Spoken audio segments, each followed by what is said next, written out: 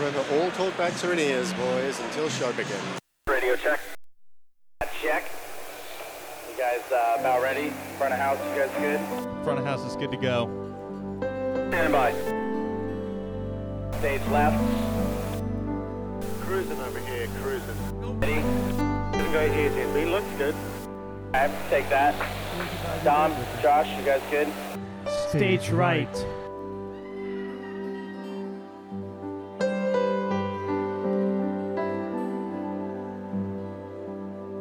Go for show, go for show. From Super High Quality Productions, this is Season 3 of the Super High Quality Podcast with the War on Drugs. I mean, it was a completely uninteresting and very dark time. Great soundbite. I'm Dominic East, and this is Live Drugs Again.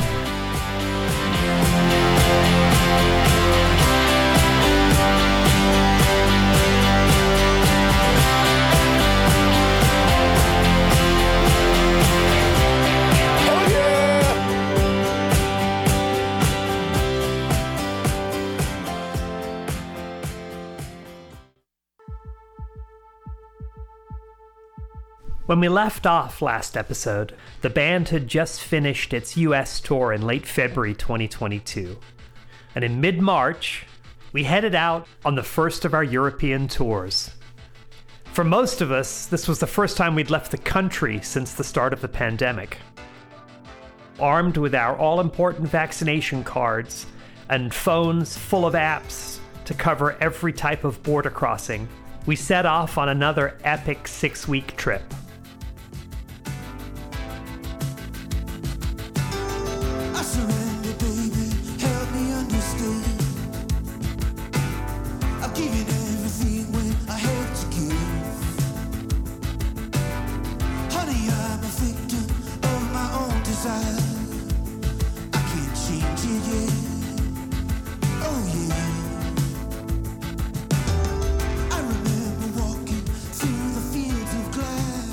We started that tour in Helsinki. Helsinki, yeah. Welcome back to winter. Putin invaded Ukraine mid-February. It wasn't inconceivable to think like, well, this guy's going to move into Ukraine. Who knows if he's going to take Finland? The war had started maybe a couple weeks prior. It's like, all right, is this fucking stressful enough? Let's just go to this fucking place. So then we're in Helsinki, and it was just very strange. You're like reading the news, and you're like, oh my God. I'm like, 1,000 miles or whatever it is from where this is happening. Part of my job is trying to, I can only do so much, but trying to make sure everyone's safe, I remember, sitting with Craig leading up to the Europe tour, where I think he was really nervous, like, this whole thing is getting canceled. It's just one thing after another. I mean, the Euro shows were insane. We were kind of like riding this wave, being the first band in after these government lockdowns. We were like the first concert in Helsinki after the lockdown ended. Every gig we play, the promoter would tell us, you're the first, international band over here in the country since COVID lockdown. People were so happy to be out, seeing a band that they love. I guess there weren't that many tours going on before that. There was also this weird, a nervous energy too, because people were still nervous to come out to a show. Our shows in Europe typically have always been sort of especially high energy. Every show just felt pretty euphoric. I think those European shows were the shows where I was like, whoa, people are into this. I just remember every night the turnout was just I couldn't even wrap my head around the size of the crowds. In many of these European cities, the band was actually playing much larger venues than we had done on our US tour earlier in the year. And this allowed us to roll out our full, expanded lighting production. That's one of those things that's hard to appreciate from the stage. It's hard to, in the moment, sort of realize what it looks like. But at the same time, at that point, we'd seen enough pictures of our setup that we all knew what a difference it made. When we get into more of the arena shows and Ben, our lighting director, is able to kind of do his full thing, it gives me a lot of energy on stage and inspires me when I'm seeing all that and feeling that. Ben is basically the eighth member of the band at this point. Arguably, he knows the songs better than I do sometimes. You know, with who's coming in, it's amazing how in control of what every single person is doing on stage at any given time. It's so hard from the stage to like truly understand all that Ben is doing. But I feel like when he had his full rig, there would be moments where like you could tell that it wasn't us that people were freaking out about. You know, like he would make a shift and and you could feel the crowd just get so pulled into it. And then that would pull you into that moment in a way that like you weren't playing into before. We finally had this amazing rig he had built. And we were able to use it for most of the European shows since they were in such large places. For Ben, that's like the same as for us being like, oh yeah, we've got all of our gear that we want to perform on. Those days where you get on stage for sound check and you're stepping over stuff to get on stage, you're like, oh yeah, this is a good one. Don't forget the head wound. Well, you do have to remember to step over the lights, which is unfortunately what I did not do in Copenhagen night one. The most memorable moment of the entire touring cycle. Oh man, that was scary. That was scary. My covert attempt to dash onto the stage while the lights were off turned into something of a spectacle when I fell headlong into Anthony's keyboards. You ended up going into my keyboards and fully like knocking them over. With the side of my face. But at the time, I didn't realize that you hit your head. I thought you just like fell into them.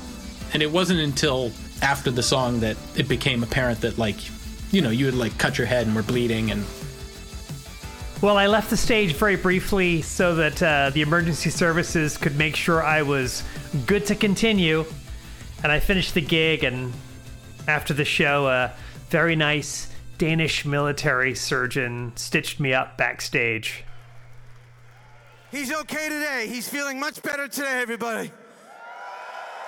Took a spill last night. It's his birthday in 3 hours. This song's for Dom. It's called Pain. I do remember that day off in Stockholm being like, oh, hey, we're on tour here. We're like walking around buying stupid shit together. Europe did feel a little more opened up than the US had when we'd been on tour earlier in the year. A couple guitar shops, a couple record stores, a bunch of coffee. It felt great. That said, we were also still very conscious of keeping healthy for the sake of the tour. Nonetheless, despite our best efforts, it was hard to avoid the inevitable. I think that's where I got COVID. We lost Jon for a week of shows, but we had him mostly back when we hit the stage at the Olympia in Paris. Jon was drawing diagrams about like how droplets travel through a saxophone, come out the other end, and we were like, we could cover the saxophone in saran wrap. Who talks about that? About like airflow and like weight of droplets and like the velocity through air.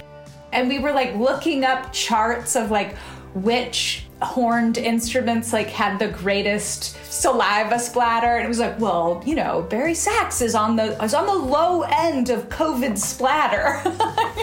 Jon's theories. Here we go. Buckle up. But the thing is, at the time, you know, I remember that I was Googling, like, you know, there are people doing studies of, you know, band instruments for schools and things. Obviously, like, when I'm blowing through a saxophone, there's air coming from deep, deep, deep in my lungs and being pushed out with considerable force. And I'm right behind Robbie, without whom we absolutely cannot do shows. So I think it was just out of an abundance of caution. For my first couple shows back, even though I was testing negative, I shouldn't play horn.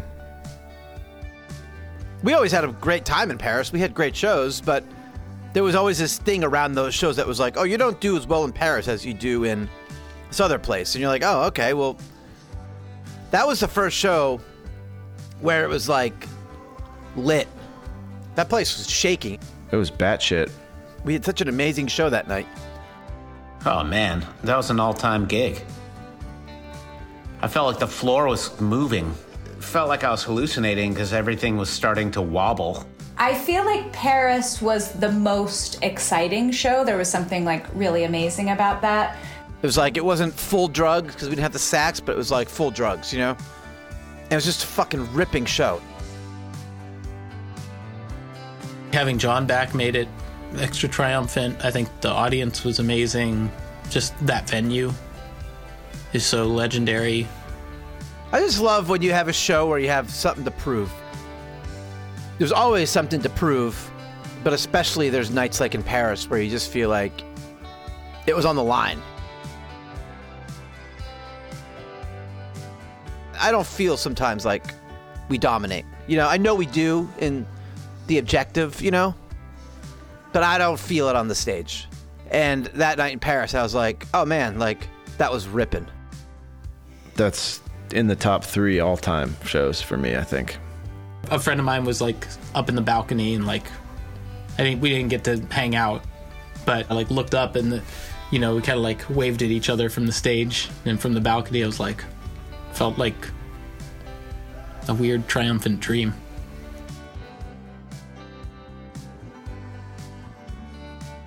There's that crazy thing where like we can play a random show and we walk off stage and Adam will be like, man, my ears were clogged up and I don't know, I was like in my head. And then Jon will be like, oh my God, I had the greatest show of my entire life. But in Paris, every single one of us had the same experience. We all came off the stage and were like, holy shit. That was the most amped crowd of the entire tour. Just was awesome. Crowd was amazing.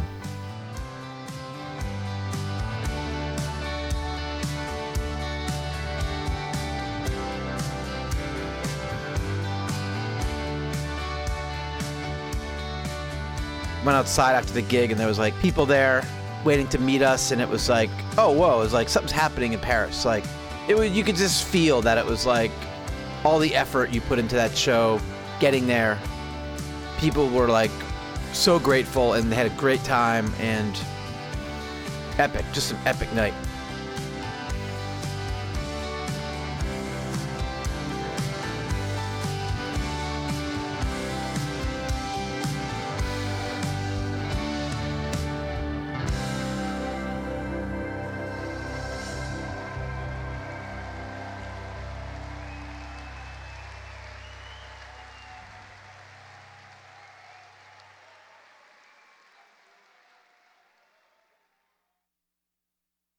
After Paris, we hit the UK for shows, including one at London's O2 Arena, the same venue where we had closed out our 2018 tour.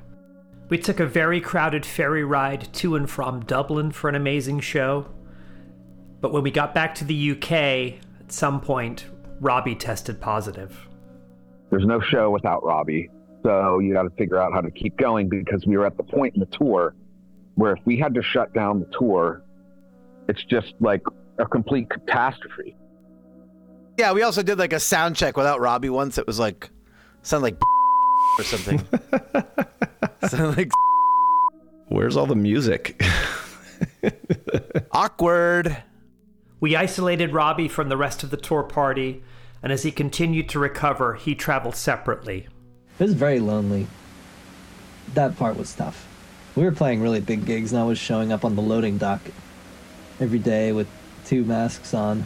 But we still had our biggest shows to play. The business of touring is not built around the idea that if you're sick, you cancel. Despite all the drama going on behind the scenes, the shows themselves were incredible. On several occasions, the unbridled enthusiasm from the crowd resulted in the throwing of beer. Berlin was when they were throwing beers. It was crazy. People were throwing perfectly fine beer in the air. Unconsumed, full containers. And for some reason in Edinburgh, Adam challenged the crowd to throw the beers at the stage. Tactical error. He asked and they obliged. And although cleaning up beer-splattered gear provided a new challenge for those of us working on stage, backstage, our tour manager, Craig, was facing his own logistical nightmare. That day in Cologne, I really was like, none of this is like worth it. The stress is like a burden on my like health. I 100% sympathize with Craig. I mean, on one hand, you're experiencing this amazing thing, having great shows, playing to a ton of people. They're so excited to see this band they hadn't seen in 4 years, and we're consumed with like something we cannot control, which is like keeping this tour on the road. It was just really emotionally draining. We were playing huge places, and all we could really think about was like, is somebody sick? As the tour wound down and we prepared for 2 massive arena shows in the Netherlands and Belgium, Craig was not only faced with the challenge of keeping everyone healthy so we could play the shows, but also healthy enough that we would all test negative so that we could re-enter the United States at tour's end. The last 2 weeks of tour were stressful because everyone's like, if you got COVID in that window, you wouldn't be able to fly home until you were negative, so it added a whole new wrinkle. Oh man, remember that? Like, are we gonna get stuck here for 10 days? Thankfully, like, talking to the band, they're like so cool about it. You know, they were worried about me, you know, because I'm like losing my mind, worried about them and the crew. And then with COVID, and I mean, the band were so great at just being like, hey man, you can't control this, you know. At least I wasn't on tour with people that were like, you're supposed to be responsible for a global pandemic and getting us through it. Despite all the anxieties, we still did manage to enjoy ourselves whenever we had some downtime. And as per usual, this often involved record shops and coffee. We had a day off in Birmingham. Dave found a copy of Second Suicide Record, 200 quid. And we were going to go back and get it, and then it was closed. Well, I should have just got it when I saw it instead of taking a picture of it. Matthew took us on like that coronary tour where he's like, how much espresso do you think I can clog into my fucking heart right now? And then like you took that great photo of him next to the defibrillator. Munich. That's when I found Jimmy. Jimmy at a beer garden with like a 96-ounce beer stein and maybe 150 milligrams of THC coursing through his veins. And I don't think he even recognized me because I just was like exploring the city by myself. And I was like, hey, it's Jimmy. And I like went over and sat down, and he looked like an animal wearing a human mask. He was so fucking twisted up. He had a beer the size of his torso and clearly had just had a handful of gummies.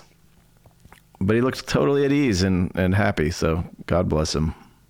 In late April, we pulled into Amsterdam for the second to last show of the tour. I remember Amsterdam Ziggo Dome. That was a sick gig. 17,000 people. Which is, I think, the biggest headlining show we've ever played.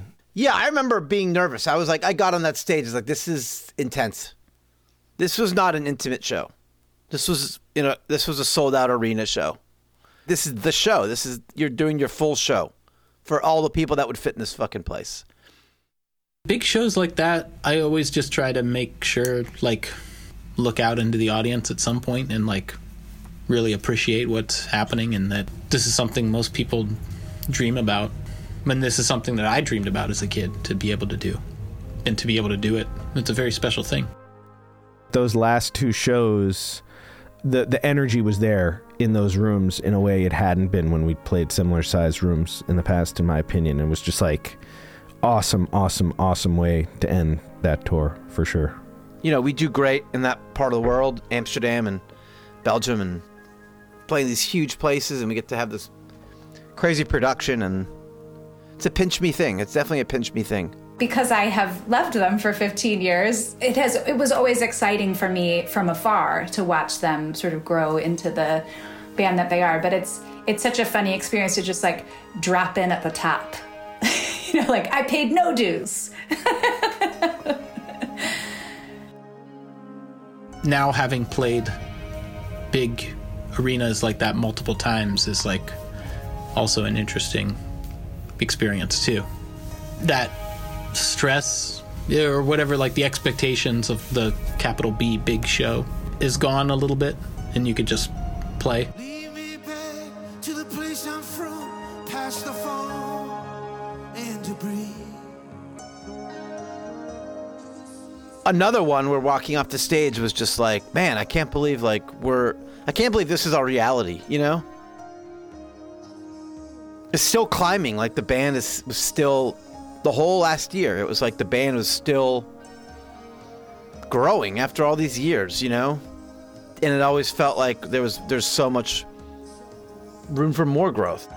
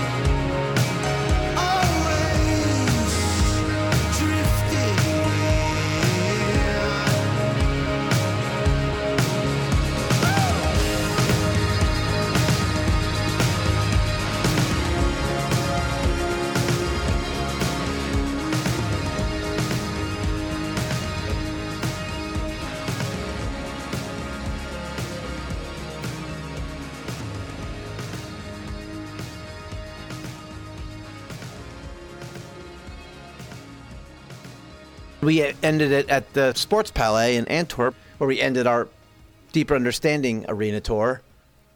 And that was another just great show. It did feel really good to get on that plane. Finally, you know? Yeah, it was a pretty sweet feeling of like accomplishment, like we did this.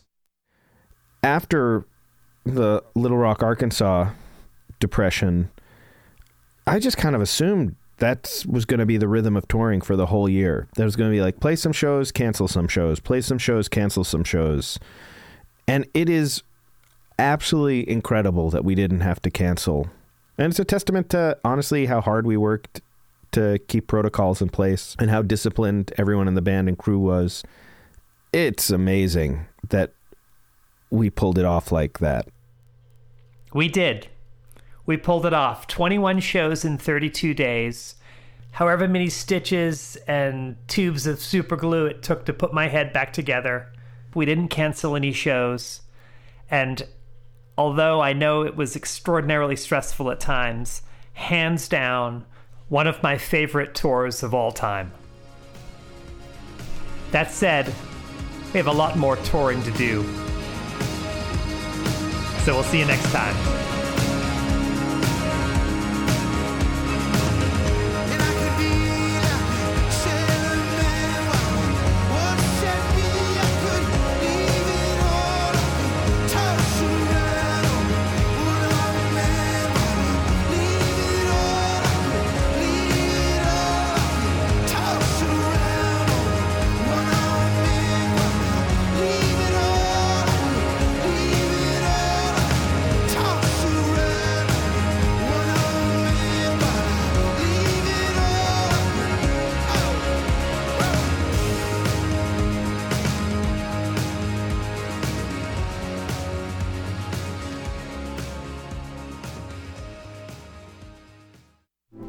The super high quality podcast is put together by me, Dominic East, but I couldn't do it without Adam's help.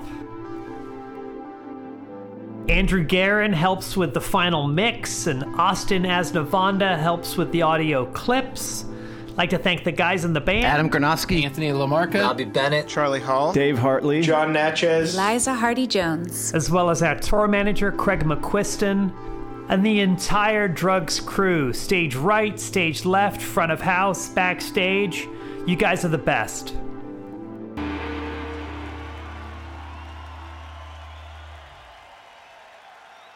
Thank you so much.